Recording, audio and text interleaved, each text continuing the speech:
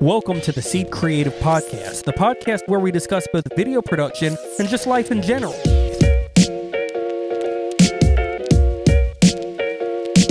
The goal of this podcast is the same as the goal of our business, to make a difference in people's lives. Hello, this is George Edmondson. Welcome to the Seed Creative Podcast. Today's guest, first of the new year, 2022, we finally got him, Jared Land from Red. It took 47 emails plus some text messages because Jared Land is such a busy guy. Yeah, he's so busy. But he responded to all of them. Yeah. They've been great. They were all responsive. But without further ado, here he is, Jared Land. Woo! Finally, president of Red.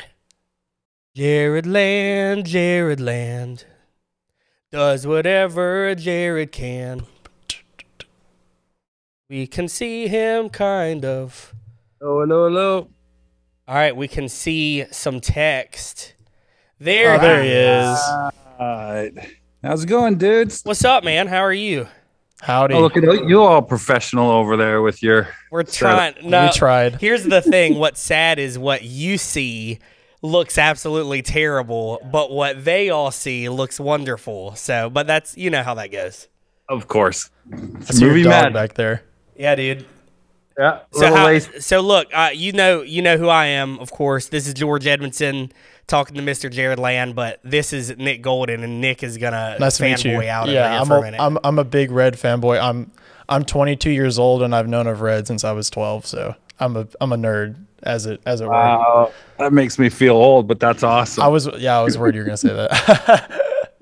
Yeah, dude. So, Jared, we appreciate you taking the time to come on the Seed Creative Podcast. A lot of people have, if they follow our podcast, they kind of already know a little bit about you and about our relationship with Red. But there's a lot of people that also might not know. So we wanted to just kick things off, man, really quickly. Tell us what Red is and who you are and what you do there. Well, Red is the camera company. And we also, where I am, is we own a studio in Hollywood as well, Red Studios. And we kind of, I guess who I am the president of Red and co-owner of Red, both the studio and the camera company. And I mean, there's an origin story that's kind of long, but yeah, it's basically Jim and I, Jim's retired now, but he's still obviously, I lean on him a lot for inspiration. He came from Oakley, started Oakley many moons ago. And we both were shooters. He was shooting all the Oakley commercials and, just a camera nut, and it's obviously, they had a lot of commercials and they had a lot of filming to do, and not just action sports, but just everything that Oakley touched. And so he really got into, before he sold the company, he really got into the digital kind of revolution. He was shooting stuff on 35 millimeter film. And then the Panasonic camera came out, which is kind of where I entered this whole arena. I was living in Vancouver, Canada, and I started a bike messenger company because when I was a kid, or when I was 14 to probably 18 or 19, I was racing mountain bikes up in Canada. And I moved to Vancouver, and being a bike messenger just seemed like a natural progression of, doing what I love to do and getting paid for it. So it was pretty gnarly. I mean, I rode 100 kilometers a day every single day. Wow. Jeez. And yeah, it's insane through traffic. And, Vancouver is a lot like San Francisco, where lots of hills.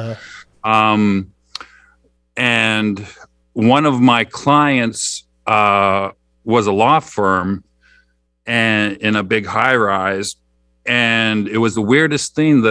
I became friends with the receptionist because that's who I'd mostly interact with to pick up packages and documents. And she would get dropped off in a Lamborghini or a Rolls Royce, and she'd wear a big fur crazy coat every day. And she'd always have the, Chicago Bulls, I think that year, but the championship ring. And I'm like, who's this receptionist? Like, this baller receptionist. So as I got to know her, I kind of asked and kind of peered into who she was. And she turned out to be married to one of the Shaw family brothers. And the Shaw family, from China, they did all the Bruce Lee movies, Shaw Studios. And they were still making movies. I think I Know What You Did Last Summer was happening right then. But anyways, they were obviously a very wealthy family that ended up owning.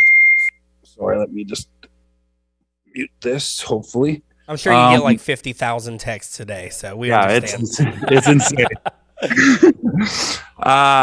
So anyways, she was obviously new into filmmaking and films and producing, and they were obviously very connected. And she asked me, she's like, why don't you do a documentary on bike messengers? Because it's such a cool kind of like inside kind of world that with its own culture that nobody really knows about. And I thought, wow, hey, that's a great idea. But I was, it was my own company and I was working a bazillion hours a day. I didn't have time to go to film school. So I kind of researched cameras. This was right when the DVX 100 was just being announced, which was one of the first 24p cameras that was released. And it was David Mullen, who's still a working DP. He did this little kind of shootout between a Sony PD-150, I think, and the DVX, and he chose the DVX. So that's the one that I bought. And then I bought this crazy camera and I didn't know how to use it. Like, had no idea how to use it. I was just kind of like, oh shit, I've got this awesome camera and how am I going to do this? And I couldn't go, like I said, I couldn't go to film school. This was before Facebook. There was no YouTube. This was, there was no social media. But there was this thing called bulletin boards that kind of were very vague and non-specific. So I thought, I've been a computer guy my whole life. I mean, when I was 8 years old, I was writing code. So I decided to build my own little kind of bulletin board forum. Now they're called forums, purely so I could just ask people questions. So I thought I'll start this little thing centered around the DVX. I called it DVX user. And I made it. And for the first, 6 months, there was nobody there. Really, there was just me and maybe 3 people that I knew. Right. And I could have just, called them on the phone, but whatever. We just pretended to ask each other questions on this forum. What year was this? This was 2002, maybe 2003. What computer were you using? Do you remember? I built the server. I was living in Vancouver in this little 600 square foot apartment. And I had this closet that I built the server in. And it was probably at that time, I can't remember the actual hardware I was using. Because back then you couldn't just really sign up for a web host like you could now. You had to actually, I had to download Apache, which was a web server, and learn how to configure Apache, and then get a phone line for it. And DSL, I think I finally landed on. And so that was in my closet, and DVX user was literally being run from my closet. Wow. And, it was crazy. It was insane. And it was like that until I mean, for many years. But so I start about 6 months into it. All of a sudden, it just exploded, and all of a sudden, people started going to it, and there was a bunch of members. And I met one guy named Nick Bickenick, who I became friends with, and he happened to be in Vancouver as well, and he was a member, and he was shooting a short film, and he asked me to come and shoot with him. So I thought, oh, this is great, some real world actual shooting experience while I was still kind of writing this documentary. And so we shot this little short film. It was great, had a lot of fun, learned a lot. The main DP was a guy named Todd, who was just phenomenal, super talented. And I think about 3 months after that, somebody that worked on that film was shooting a feature film on this little island in Canada, and they hired me to come along and be the B camera guy and second unit DP. And again, I had no idea what I was doing, and this was out in the middle of nowhere. It was, on a little island in the middle of nowhere. And I couldn't, I just had to kind of learn as I went. Another great main DP that I learned, probably the most I've learned from, was shooting in. It was a low budget horror film that Rob Schneider, Deuce Bigelow, actually was producing.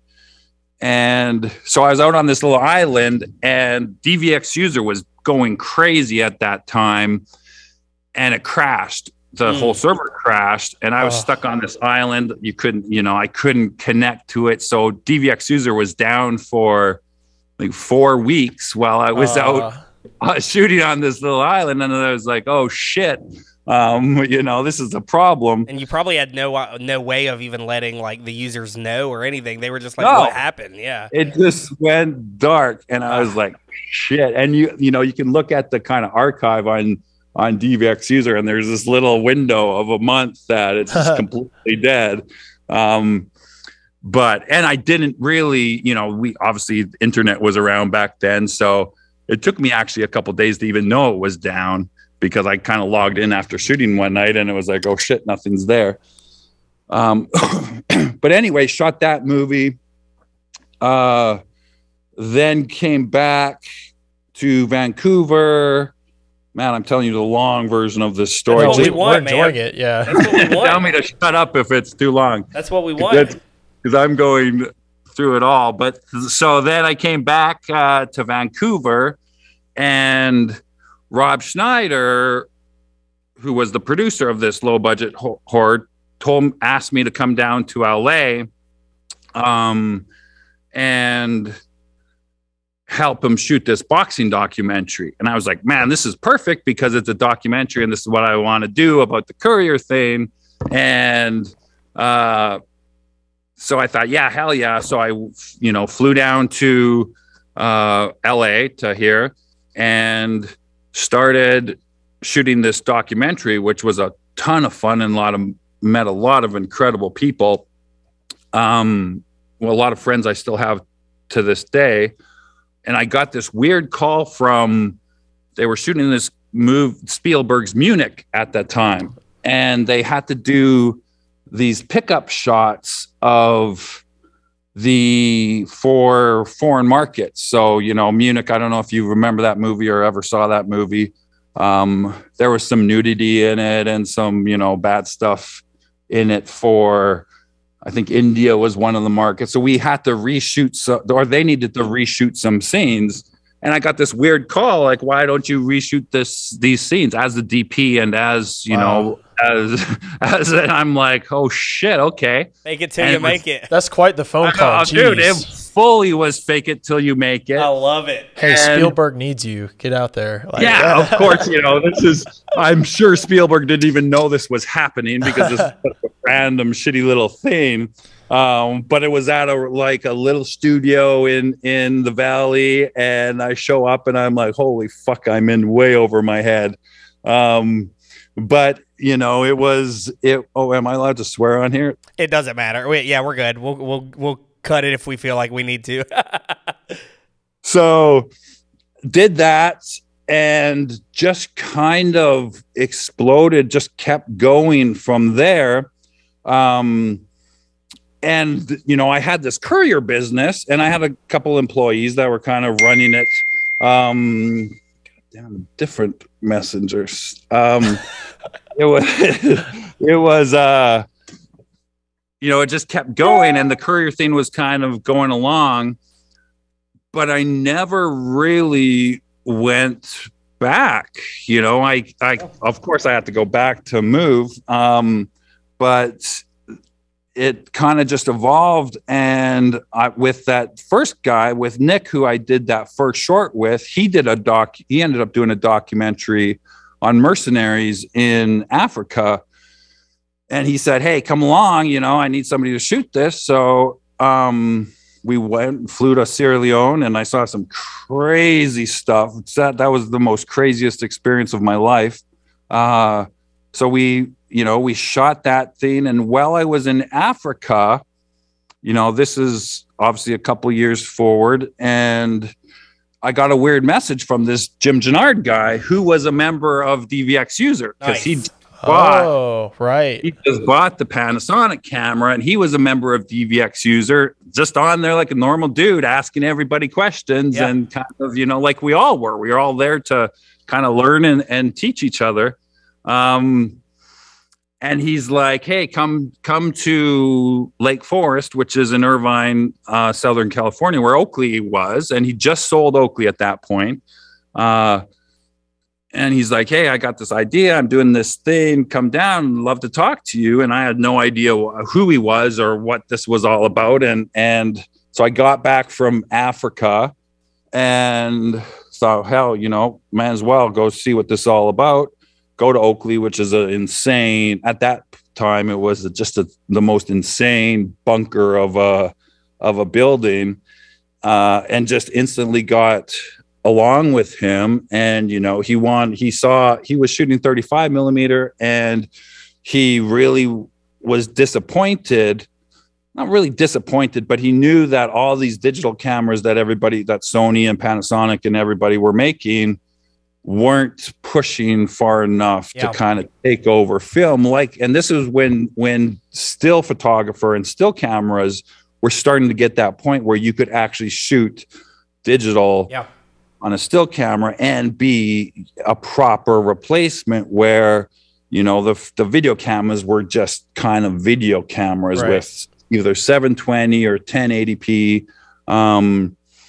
So he's like, if nobody's going to do this, then why can't we do it?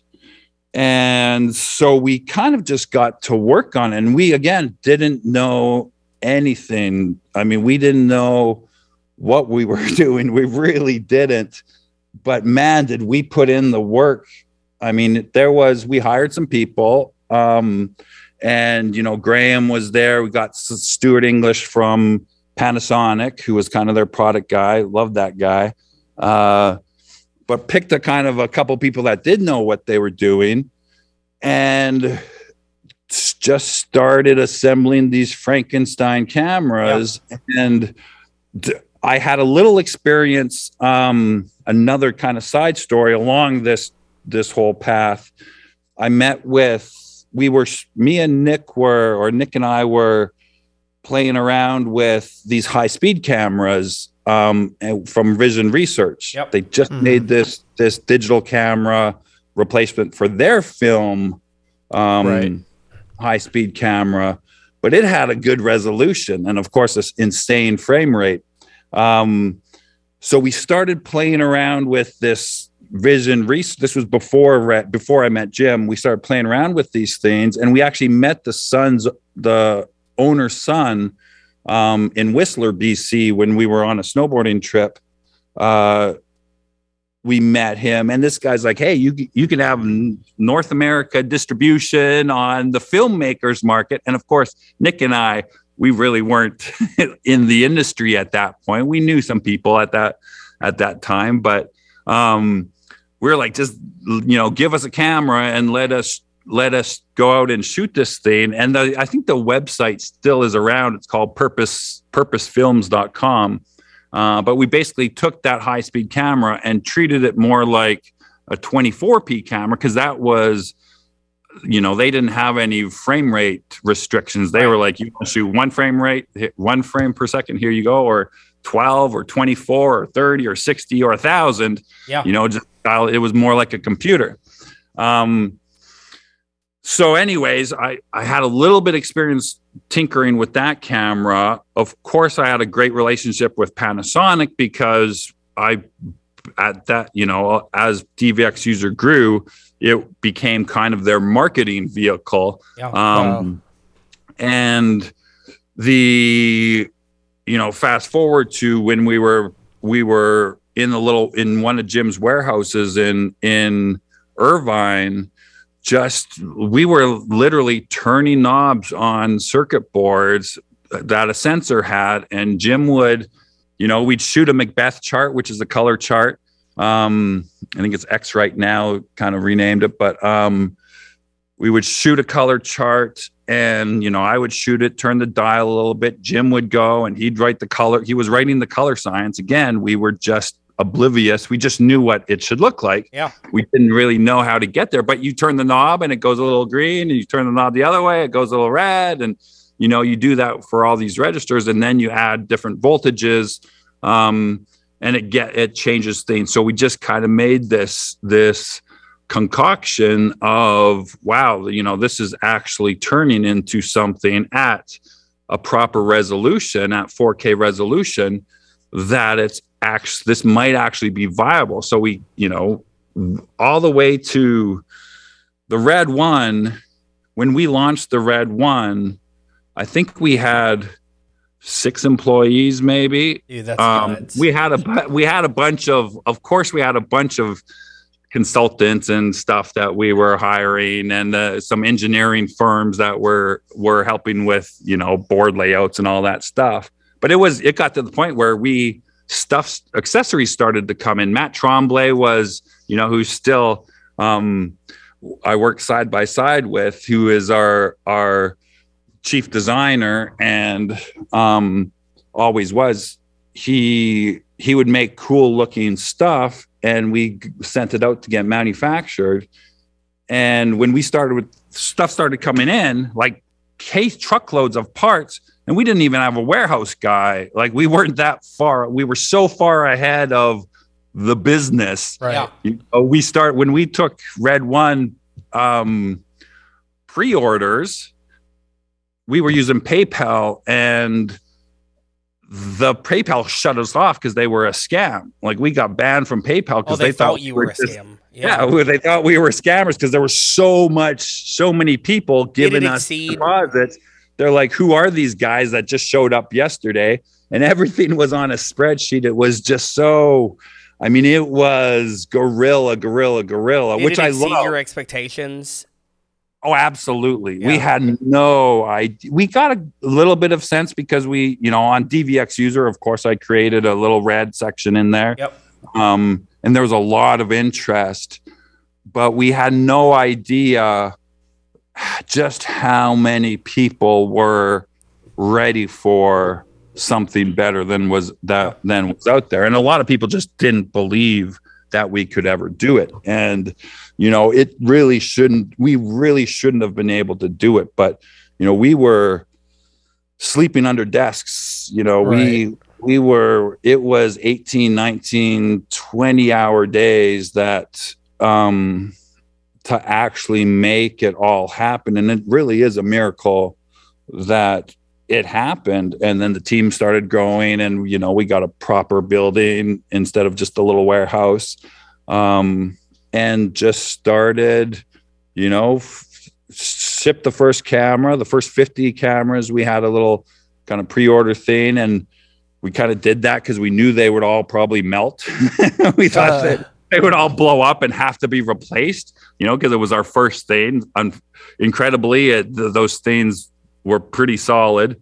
And, then filmmakers Soderbergh came along and was like, hey, I'm shooting this Che movie in the jungle, and give me a couple cameras and I'll go out. And we're like, okay, but these are prototype cameras. Mm-hmm.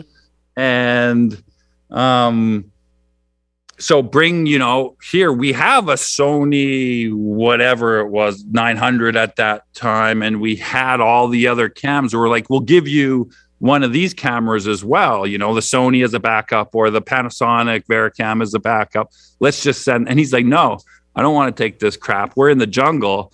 I just want a couple cameras, and I'll make it work. And we're like, oh no, this is a disaster, complete disaster, because these things are going to melt down. But he was like, no, I'm not taking a backup. Like, it just has to work. So just forced us to push and move and go. And we had so many weird experiences on that film. We had we just hired Deanan at that time, who was from Dalsa. And so he was kind of like the technician that went out to, I think they were in Spain, at some of that leg. But he would literally have to take the cameras out after shooting in the middle of night and clean spider webs, because somehow the spiders got in there and started making webs and stuff in the camera. So the stuff that was insane, what that happened in that shoot was insane, but it pulled off and it was incredible. And it was just, then Peter Jackson came, and then David Fincher, and all of these guys, which really were ahead of their time, just pushed us so hard. So I've got a couple questions. So first off, and this doesn't have to be like super long answer or anything, but do you or Jim have like any engineering backgrounds, or were y'all just like, we're just gonna figure it out? Not at all. I self-taught, so yeah. Computers. As a kid, my dad owned a chain of convenience stores in Canada. They were kind of like gas station, like a Shell station kind of here. Yeah. And so he had back then, way back then, in the 80s, he actually had computers like this PCXT and, these things when they still had the turbo buttons to go from like 60 megahertz to 100 megahertz. But he'd have these computers for his office and, whatever they did with them, bookkeeping, I imagine. But I'd get all the hand-me-downs. So I learned to use them at a really early age. And so I kind of self-taught on the computer side, which helped a lot. And then I would just take things apart at home. Like I'd take apart the toaster and figure out how it worked and put it back together and hope it worked. And most of the time it didn't. But which I think helped us really, especially at the beginning, because we had access to a lot of really incredible talent, really smart talent, and engineers and sensor designers, and we were doing things that they didn't even think of doing because we just didn't know. So we were turning dials that they didn't realize would give the effects that it did. So yeah, neither of us really had any experience. We had access to people that obviously did, but I really do think it helped us. Awesome. I sent Nick over there to make sure our computer that's recording the audio, it went to a screensaver. We're good, but I was like, oh crap. So the other question, so you said, like Peter Jackson, Fincher, all these people start kind of coming out of nowhere. How did they hear about y'all? Were y'all doing any sort of marketing or like, no, or was it all like word of mouth? It was all word of mouth. David Fincher and Soderbergh are close friends. So Fincher obviously saw what Soderbergh did, and he came along, and he was doing. He's kind of been with us, but the big movie for him was for us was Social Network, right? And I think he was impressed. The thing that impressed Fincher was not just the picture quality, because that was, obviously important. But in situations where we would respond, for Social Network, for example, there was this scene that he was shooting in those rowboats, those little rowboats that I knew you were going to bring this story up. I love it. Well, I don't know. Tell it. I love it. I probably told it 100 times, but the cameras were too heavy. The Red One was a small camera, and it was a light camera compared to everything out there. Right. But it was still too heavy for these little tiny boats that weighed nothing. So he's like, I need it lighter. And I was like, well, we can't make it lighter. This is, because kind of what it is. And he's like, no, I need to make it lighter. I'm like, okay, shit. And I remember we were in Irvine. We didn't have any presence in Hollywood, but we were in Irvine, and he drove down there. I remember sit in this parking lot in this industrial village. I remember sitting on the curb with him, and he was like, you just got to figure this stuff out, because I'm sick of, talking to all these other companies and asking for stuff, and they kind of smile and nod, and it never gets done, or gets done incorrectly. And I was like, yeah, no, dude, if we can do it, we'll do it. But, this is to make it lighter. We really have to think of a way to solve this problem, because we've kind of already went down that path. But this is where, and this is we had this machinist called David Valaquette, who was, working for us, and he was one of those 6 people. It was kind of like Matt and Valaquette. They were friends too, but he knew a carbon fiber guy, a guy that could lay up carbon fiber. And the top of the Red One was this massive heat sink of aluminum that was pretty heavy. I mean, it was, again, light compared to everything else, but that was an opportunity. We thought, wow, if we just mold this out of carbon fiber, it's going to save a pound or two. The heat is kind of a problem, but it's, they're in the water in the morning, and it's really cold, so maybe it's not a problem. So within 24 hours, we molded this, because we had all the tools. We molded this carbon fiber kind of shell for the Red One, replacing the aluminum. And I called Fincher, and I was like, okay, I think we've saved 2 pounds, or whatever the number was. And he's like, what? You got the idea? Like, no, we did it. We have the camera ready. Nice. And he was like, holy shit, he's like, oh, great. And that was just kind of the beginning of, you obviously seen the Xeno before, but he's always that guy that has crazy ideas. And I build, we're just always in the cycle of building him a custom camera to satisfy his needs. And we started obviously with that. That was kind of the first Fincher camera, this weird carbon fiber thing. But it went on to where the DXL is, the camera we make for Panavision. That was actually one of the prototype Xeno cameras for Fincher. And Fincher was like, too many ports, we need to change it, blah, blah, blah. And I got one of those somewhere. But so we kind of scrapped that camera, which was fully working camera, and made this crazy Xeno thing, started working on that. And Panavision was going through an ownership change or a management change. And I met the new manager, or the interim CEO, I think he was at that time, got along with them. And he's like, we're making a camera, but it's not going well, we should do something. And I was like, well, I have this camera. And he's like, that's exactly what we need. I'm like, hey, let's make this into something. And that's kind of the birth of the DXL. So all of this work we've done with Fincher, it pays off. And it wasn't because we thought, oh, we'll make this an actual monetize what we're doing with Fincher. It never was that intention. It was just like, let's make what the filmmaker wants. Do the best you can do for like an individual client. Absolutely. Absolutely. Because if you ask 10, even now, like if you go out and ask 10 people what their perfect camera is, you're going to get 10 different answers. Right.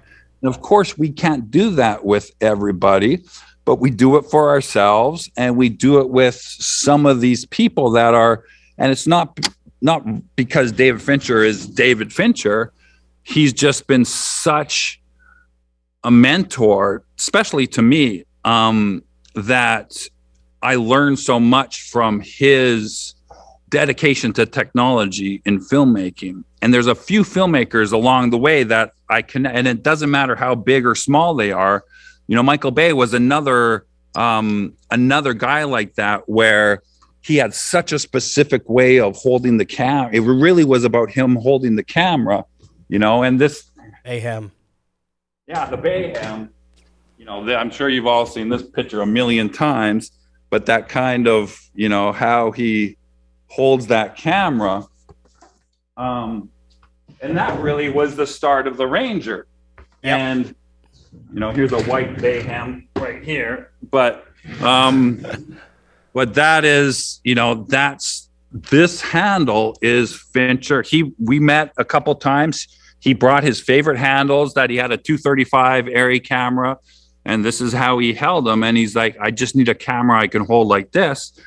And that's kind of where we like, okay, we can do that. No problem. And he was like, wow, this is cool. And we made that. And again, that evolved into the Ranger a few years later, but that wasn't the attention. It was just, wow, this guy's got such a unique requirement, and we can do it. So we want, and it's nothing new. Panavision used to do that way back in the day. I mean, I remember when I first went to Panavision, you know, 20 years ago, you could walk in, when you walked through the door, there was the machine shop as you right beside the receptionist, and a DP could go in there and say, I need this bracket, you know, for this camera, for this shot. And this guy, this old dude, would whittle away on this old, you know, CNC machine. Yeah.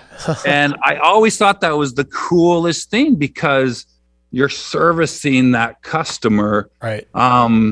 That has such a, filmmaking is such a interesting profession, because it's so different. You guys know, every single job is just different. And you have these creative ideas that you need, you know, you need different accessories, and you need to hold the camera or support the camera in different ways. And that's kind of that Panavision experience when I was just starting out really made way to a lot of stuff that we do. And, you know, it's why I created GDU in the same theme. Right. GDU was never about selling stuff. You know, it's not about that at all. It's about making stuff for these kind of brackets and stuff specifically for ourselves or filmmakers, big and small. And then it's just a lot cheaper for everybody if we make a bunch of them and then just sell the rest of them to everybody else, and keep these, you know, for the filmmaker and for ourselves. And I just think that's a nice service to provide, and there's no reason not to do it. Well, it doesn't make a lot of financial sense. I mean, it turns into a good thing, but if we had to convince a board of directors or the accountants, you know, we're spending this insane amount of money building a Xeno for David Fincher, they would tell us we're insane and cut us off from the bank account. But, you know, so it doesn't make financial sense. It probably doesn't make business sense, but it's what we love to do. So that's why we do it. Well, I think this is a good place to kind of transition into like what y'all currently have, like specifically talking about like Komodo and the v-raptor. So George can testify to this, but I'm obsessed with the Komodo. I talk about it all the time. He's been saving up for it. He saves all his checks that I give him. I'm never going to be able to. I don't. Not until I'm an adult, because I can't afford it in college. But poor college kid. Never.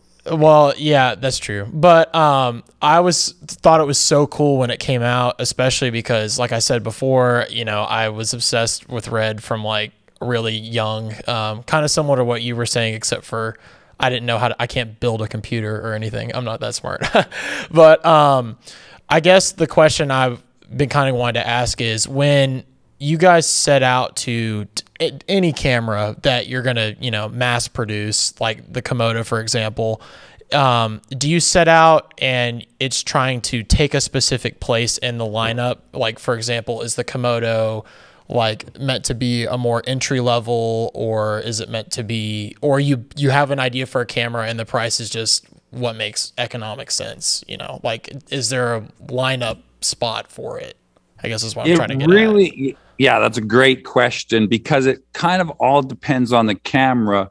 I actually have one right here. 1 second.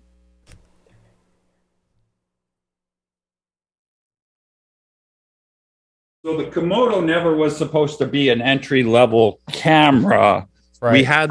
We made this is the Scarlett 3K, and you guys probably don't really remember this, but it was idea we had, even though the red one, which was $17,000, was cheap in the grand scheme of professional cameras. We had this idea of, the $3,000 3K camera that was more accessible to everybody. So that really was one of the only, here's a entry kind of level camera. And we learned a lot from this camera, because we built it, and we've got thousands of these cameras, which are complete in boxes.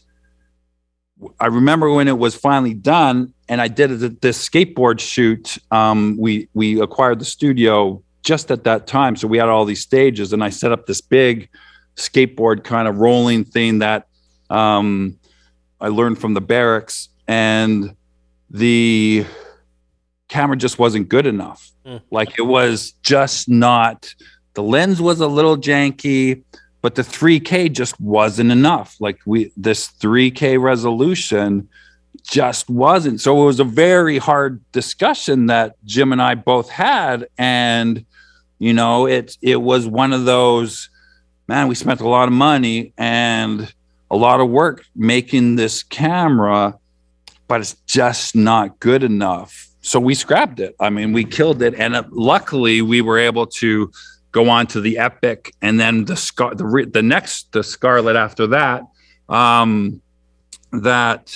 was more accessible. But that's not the story for the Komodo. The Komodo was to specifically solve a problem of, everybody was using our cameras for the big shots, the little shots, and kind of everything in between. And we had this Ranger for the big studio setup, but everybody would always take GoPros, and they'd have GoPros to go out and shoot the stuff, which was our cameras. Even though this Epic was really small, they'd still need a GoPro for the really small stuff, or something they knew the camera was going to get hit hard, and they didn't want to erase, the $50,000 camera. So Phil Holland kind of termed it the utility camera, which I love, but that's what the thing was. And Michael Bay was the guy that was the perfect person to kind of test this thing, beta test the camera out, because he blows up more cameras than anybody I know. Like, he literally just blows up cameras every single shoot. So we just went to the problem. And GoPro, I love GoPros. I think GoPros are great, but when you mix them together with a proper camera, you can only use half a second until you notice, and it takes you out of the thing, because it's like, it's not a real camera, cinema camera. Right. So we were like, let's make it small, as small as we possibly can, and make it just enough resolution, and make it so that it's affordable enough where when you break it, because it's made to be broken, and it's not going to, kill your insurance or really upset you if you're the owner of it. And that's kind of, how we got to the size. And the form factor is, my favorite still camera of all time is and I still have it on my desk, is the Mamiya RZ67, which is a medium format camera that I just love to this day. And it's obviously very similar to that. And I love the kind of waist finder, this Mamiya you'd look down at and shoot at kind of that. And I'm so tall, I kind of had to do that anyways to shoot, normal height people. So I really love that. Yeah, I remember you posting a photo of that on your Instagram before Komodo was even talked about, and everyone, including myself, was like, something is going on. There's a reason he's doing this. And then I don't know, several weeks later or whatever, we start hearing teasers of the Komodo, and so that I knew that there was some motivation for the way that it was designed. Yeah, no, that definitely is, and I'm horrible at teasing people. I just do it too much. But there definitely was a method to that madness, and that form factor. And I've said it before many times, but just the size we got Komodo to, which was really difficult to do. I'm sure. Just felt in your hand so good, and you just wanted to shoot with the camera. Like you really just connected with that camera, right?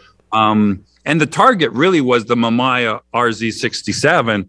And you can tell the engineers actually made it a lot smaller, thank God. And that kind of became our new form factor. And if you look at the Raptor, it's really just kind of a bigger Komodo because it's got a lot more horsepower in it. But that form factor just kind of sticked. So, yeah. The form factor is how I became fascinated with it. And then when I saw the price, I was like, my dream could come true. Maybe I was like, maybe it was the first time it felt reachable for somebody who doesn't. A college kid. Yeah, a broke college kid. And that was the beautiful side effect. And, we're not completely ignorant. We knew at that price point that it would be a lot of people would use it as an A cam. I didn't let that dictate the camera, though. Right. The use case and the design. And once you go down that path, even if you have the intention of let's keep it a professional camera, once you even put in the mentality, this is a entry-level camera or a baby camera to the Monstro or whatever, you start getting a lot of influence, which is why I kind of lock myself up by myself up in Hollywood. But everybody kind of says, oh, well, we should take away this or take away that because it'll compete with Monstro or compete with, that's every business goes through that. Everybody that makes product is like, we have an expensive product, we have a cheap product, we got to neuter the cheap product so it doesn't, affect sales of the big one. And so I just completely obliterate every time anybody on my team would bring up, wow, this is a indie camera or whatever. And I would just kill it dead because that's not why we made the camera. That's not what the problem was that we were solving. And if we make this a professional top end camera that Michael Bay can go out and shoot stuff next to his Monstro and intercut them and not notice for however long he wanted to do it, all the other stuff will come. So that was just kind of banned from our discussions, and God forbid marketing and everything else, because we wanted to keep Komodo had to be true to its nature and to what it was designed to do. And then everybody else, which happened, was it was also a really great A camera for independent filmmakers or smaller productions. And that's, that was the surprise to us. A lot of people ended up taking the Komodo and said, I actually kind of like this more than the Monstro, and I'm going to use it as an A camera and B camera and C camera. And that was okay. That was completely fine because it could do that. But the reality is, if you take a Komodo and you want to make it a studio camera and put audio and wireless and all the other ports and build it up into something, you end up getting bigger than the Monstro. Right. Anyways. And so it's like you see with the mirrorless, the DSLRs, love the A9 or the A7s of the world, and the Canon mirrorless and everybody that's doing that. But once you build them up to do, all the outputs and all the inputs and everything else, it turns into this big kind of It Frankenstein. does. Yeah. Yeah, that's true. And so many more things can go wrong too, because so much is Absolutely. not. It's not intended necessarily for doing so much. And so I totally get that. So like with our camera, and we'll talk about it a little bit, but we knew we were gonna need some of the inputs and outputs and stuff, and so we went for the production module. But it's all it's very much we like essentially built our own Ranger like right before the Ranger was actually like a thing. And so I thought it was funny. And then we see Gemini Rangers coming out like several months after we got ours. And I'm like, dude, that's awesome. That's like exactly what we needed and wanted. And so a couple more questions. We want to be respectful of your time. We appreciate you coming on and chatting with us. So y'all have released the DSMC3 with the v-raptor, and it had super strong specs like right out the gate. What can you tell us, if anything, because again, it's so strong, like what can we look forward to? Because when I look at this camera, I'm like, oh my God, it is the perfect camera. Yeah. You know what I mean? But of course, y'all have bigger ideas and crazy. Yeah, it's always, and the Raptor was another great example. Jim's been retired for many years now. But when it was time to start designing the Raptor, I asked him to come in, and we kind of went to the sensor team. It always starts with the sensor. Like the sensor is kind of the heart of the camera. Right. And so we went to the sensor team and kind of just laid out the specs of the sensor, what we think we want. And it really is what we want. The input from the customers is so valuable. And it's the one thing that Jim obviously never forgot, and that I never forgot, is that we're customers before anything. And that's kind of it makes me a horrible boss. Like, I am a really bad boss. I'm not kidding. Me too. I really am, because I'll always choose the customer, because I am a customer. And that's not necessarily the best thing for business. And it's not what executives really have gone to school for so many years to learn what the most important thing is. And so that makes me, I spend more time with my customers than I do with my employees, because I'm a customer. I shoot. Jim shoots. I mean, I'm blessed if I get to shoot more, and I'm slowly trying to make that transition to shooting more. But I'm a customer first and a camera maker second. And that's really how I solve every decision that comes before. So the Raptor was, as a customer, what I wanted, what Jim wanted. Jim was definitely shooting, loved the full frame stuff. But it was frame rates was kind of our next thing. We hit that point of dynamic range. Yep. Where it's enough. Like, this dynamic range is enough for almost everybody, but you can always use more frame rates. And frame rates were just kind of that pinnacle of what we needed for the Raptor was. And DSMC3, I always include Komodo into DSMC3. Okay.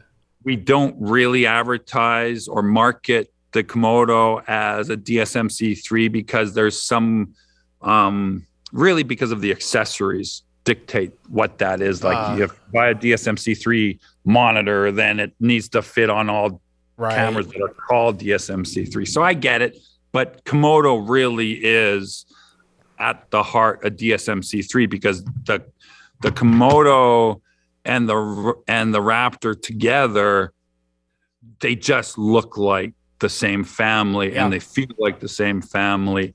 So I kind of bring that into it, even though we'll never really advertise that.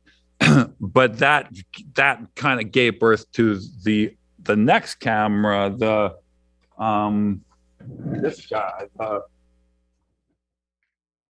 big Raptor. I haven't seen that.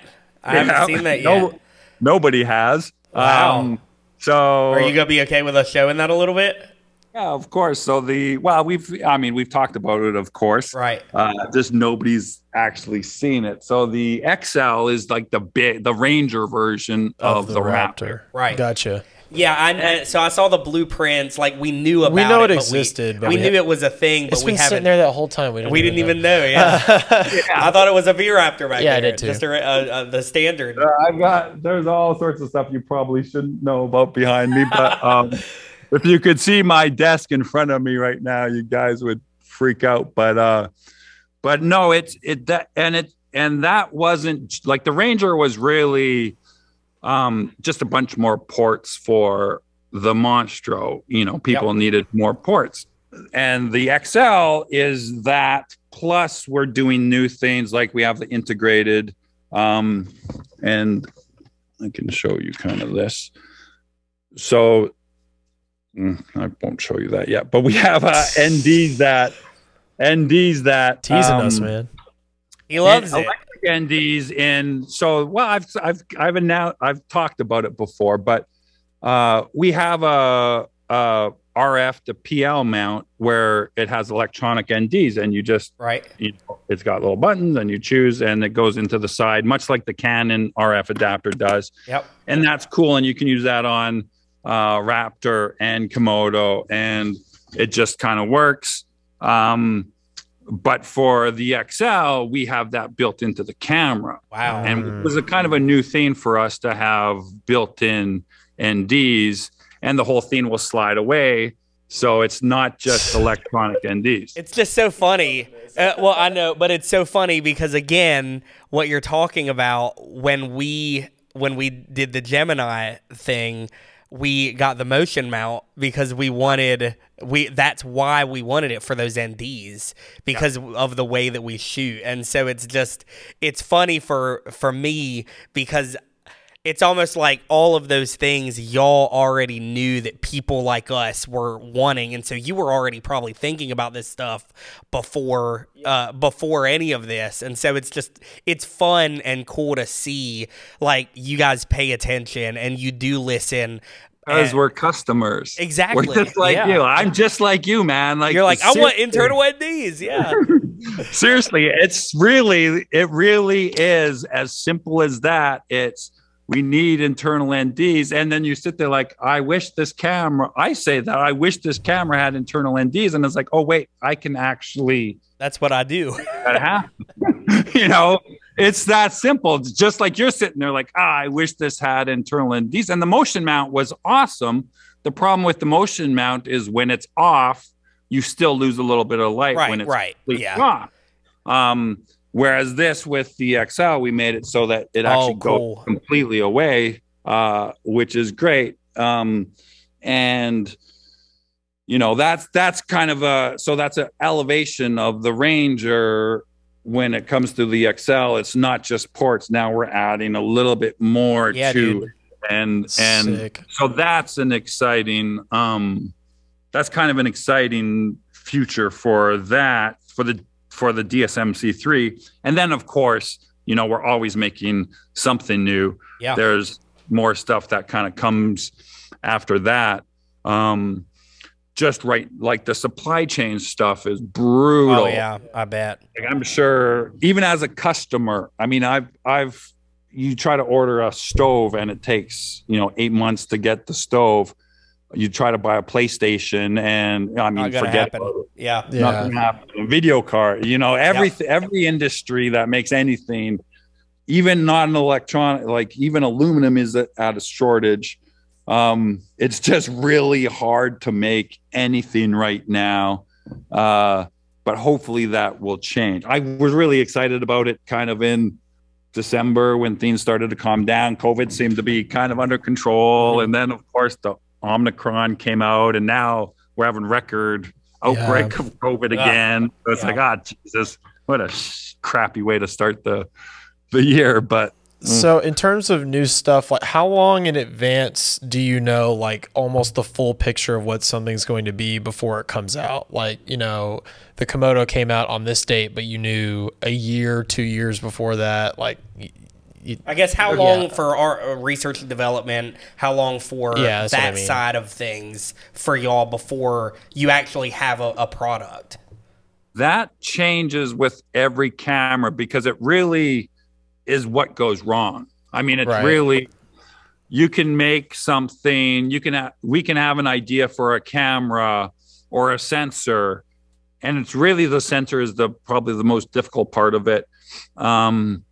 But with Komodo, it took way too long because there's, we were doing the global shutter for the first time. Yep. Right. And it's kind of like you get to a point where like, oh, we're almost there. And then you realize, oh, crap, there's a problem with the sensor. Or there's a problem with one of the processors in the camera. And that kind of resets the clock. So there's not really like a 18 months. There's a lot of companies that just like, I'm sure Apple down to like they say, there is 271 days it takes us to build something new, and they have 500,000 people doing it, so they can do that. For us, it's kind of have the idea, and let's make it or try to make it. And there's a lot of stuff that gets abandoned along the way, but it really depends on how many board spins we have to do, how many sensor spins we have to do. And then when we get close enough, and we have prototypes and we're shooting it, and then we start to talk about it. And, Raptor was a great one because I didn't even really tease that camera until the day it was launched. Yeah. That was kind of a surprise for a lot of people. But I was shooting Raptor. I have a place in Big Sur in California, which is just incredible nature on the coast. But I was shooting it for 6 months up there during COVID. Yeah. During COVID. So it was awesome because I was trying to kind of keep away from people. So we just purchased this house up there during COVID, and it was just myself, my wife, and the foxes. Like, we had these foxes on our property, and they would always come up onto this little log, and I posted the footage, but it was such an awesome way to test the camera, because I got it. There's rain and there's cold and there's hot and there's fog and there's all this time lapse stuff and this wireless video. This wireless stuff was really because this log is way the hell out there, and I want to make sure I can see what's going on. All that network connectivity of, especially on Raptor, but it's in Komodo as well. You can remote control these cameras, and the pre-record time, like the pre-record on Raptor, we kept making it longer and longer because I kept missing the shot of these foxes. Because nature is the best thing for pre-record, because when the whale jumps out of the water and you're pre-recording, you have to pre-record because you never know when it's going to happen. Right. So, but that was a great situation of testing the camera, testing the media, because it was a new media as well. So a new type of media. And I got really, really good at breaking media. And, all these companies that advertise super high sustained rates, they just all kept failing. And then Angelbird was really great because we can modify the firmware a little bit and we've got new stuff coming. But that was kind of a lot of time spent on just making sure that the cards were good. That was a long-winded answer to your question, but it really isn't how long it takes. The real question is how long until we start talking about it. Right. And that's different all the time. Sometimes it's just a surprise, like Raptor was. Sometimes it's kind of a lead up like Komodo was. And Komodo, that lead up was because we needed since it was a crash cam, that was its sole purpose, was to take the hits and keep going. It took a long time for us to actually test it and test it and test it again. And so we could talk about it while we were testing, because we knew it would take an extra 6 months of testing, because it had to be such an indestructible little camera that we could talk about it, because somebody was going to see it, as, you know, where the Matrix was blowing it up when they started shooting, or Michael Bay was blowing it up. Somebody's going to see the damn camera. So we might as well start talking about it. But it just takes a while for it to come, and some of it's testing, some of it's engineering.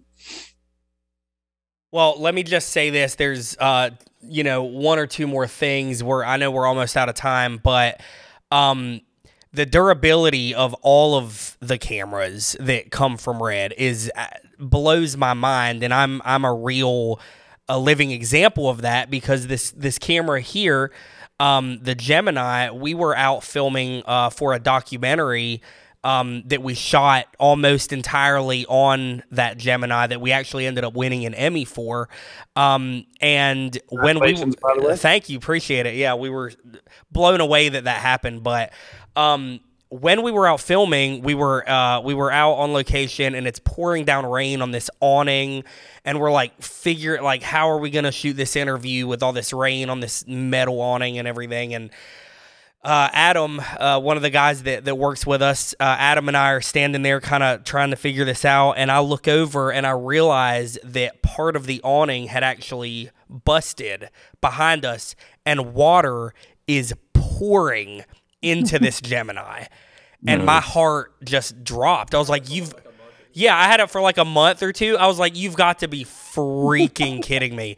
And we run over there and we get it. It was like a pitcher of water being poured onto this camera. And I like get it, and we kind of like shake it off and dry it out the best we can. And we're like, dude, we have an interview. Like, we're about to shoot. And so we leave it alone. We dry it off the best we can. We shake it out. We move locations to somewhere indoors. And I'm like, here we go. And I turn it on, and it boots up perfectly. No issues. One of the audio ports on the production module was being a little weird, so we used the other one because, you know, it has two. And I'm like, you know what? It's going to be okay. And then the next day, it had dried for 24 hours. I check it. Both audio ports are fine. So, like, everything is completely fine and working. We have had zero issues with this camera. So, the durability of all of them, not just the Komodo, even though Komodo is built to take a beating, everyone is always like, wow, this camera is so, like, beefy and heavy and strong and sturdy. I feel like any of these cameras could honestly take a beating. So with all that said, I'm talking about this camera. My final question, and Nick Golden thought it was funny the way that I said it. But you've been known from time to time to see someone and just, I don't know, be generous, be the guy that's like, you know what? We're gonna help these people out for whatever reason, and give them a camera, or give them, you know, a discount or whatever. You gave us a camera. Why? Why did you do that? What in the world? We had zero expectations of anything, and then we got this incredible piece of equipment that has helped literally push our company so far. And then even more importantly to me, and I've told you this before, is the relationship that we now have with you and with Red, and we feel like we're automatically part of this big family. But again, what in the world did we do? So it's awesome. It's an awesome question. And people, I don't do it often, but I love doing it. And that, you know, and I get asked, I don't want to tell you how many times a day, but somebody will write like, give me a free camera. I figured that would happen. And I've never, ever responded to that. That's just not something I do. But I remember your little video that you and I think it was on Facebook that I saw it. I remember distinctly it was during NAB, and I was in my hotel room, and it was a shitty day. It was a really shitty day, and I can't even remember why it was such a shitty day, but it was just a really shitty day. Something probably was wrong with NAB. I hate NAB. NAB is just if you're a manufacturer and you make stuff, it just screws up the whole program because you have to make this flashy thing. It takes the whole team out of everything for at least a month. And it's beautiful meeting people and meeting your friends. And that's what NAB is really good for. But anyways, it was a really kind of shitty day. And I remember coming across your video and I was like, wow, this fucking guy it was funny, but and I told you this before, there's that talent that is so rare. And and you've probably seen it a bunch of times now, but once you see all the people out there doing things, and there's a whole bunch of people that do cool stuff, big and small, you kind of know that there's something special here. There's something really special that this guy has that needs to be nourished. And I'm in a position where I can say, let's give him some water and see how he grows, because I've been in that. I lived out of my truck. When I moved to Vancouver, I was living out of a van. I've been in that position where buying a camera is a really big decision, right? And you probably can't afford it, the one you actually want. But there's certain times where if that person just has a better camera, and Scott did this beautiful video today, I think, where he was kind of listing all the things you need. And camera is kind of the least important thing in making a good film. And it's great. As a camera maker, I'll admit that the camera is the last fucking thing. You don't need a Raptor to make it great.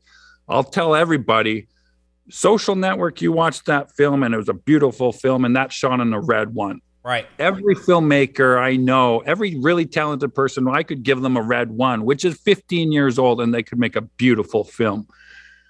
And that's a red one. You can take that with any mirrorless camera, and there's exceptions, of course, but the camera is not the thing you need for greatness, but it sure takes away some of the restrictions, right? And it builds the confidence. Yep. And that's a big thing when you don't have to compromise or think about, this is going to kind of be a shitty because the quality is shitty. If you're super talented and you no longer have to worry about that, it lets you kind of grow and put the focus on, wow, now I can, instead of buying this camera or worrying about the camera, I can put this into, and think about how much you've grown, and it's got nothing to do with us, but think about how much you've grown over the last couple. It's insane. I mean, it really is insane. It's insane how much you've blown up. And I knew that. I want to take credit for seeing it, but it's you. It's all you, man. Like, I just saw it and I was like, holy shit, let's help this guy because he's going to go places. And when he's a fucking superstar, maybe he'll remember us. And I'm serious. Like, you had that little spark and I was like, holy shit, like, this is the person that probably could appreciate this and do something with it, because we have a lot of customers that shoot incredible things. We also have a lot of customers that they buy a camera because for whatever reason and maybe use it for an hour, and I mean, we get cameras back that have an hour runtime on them, so I knew you would put it to use because you had that talent, and even if you didn't, it just made me feel good that it was one less thing for you to worry about. And I love where you've kind of built and all of your troops around you have developed into this great beautiful thing. And I can't even remember when you came here. When was that? It was literally like 2 weeks before COVID went crazy. Yeah. So it was right at it was February of 2020. Wow. Yep. That was insane. You're right. It was right before.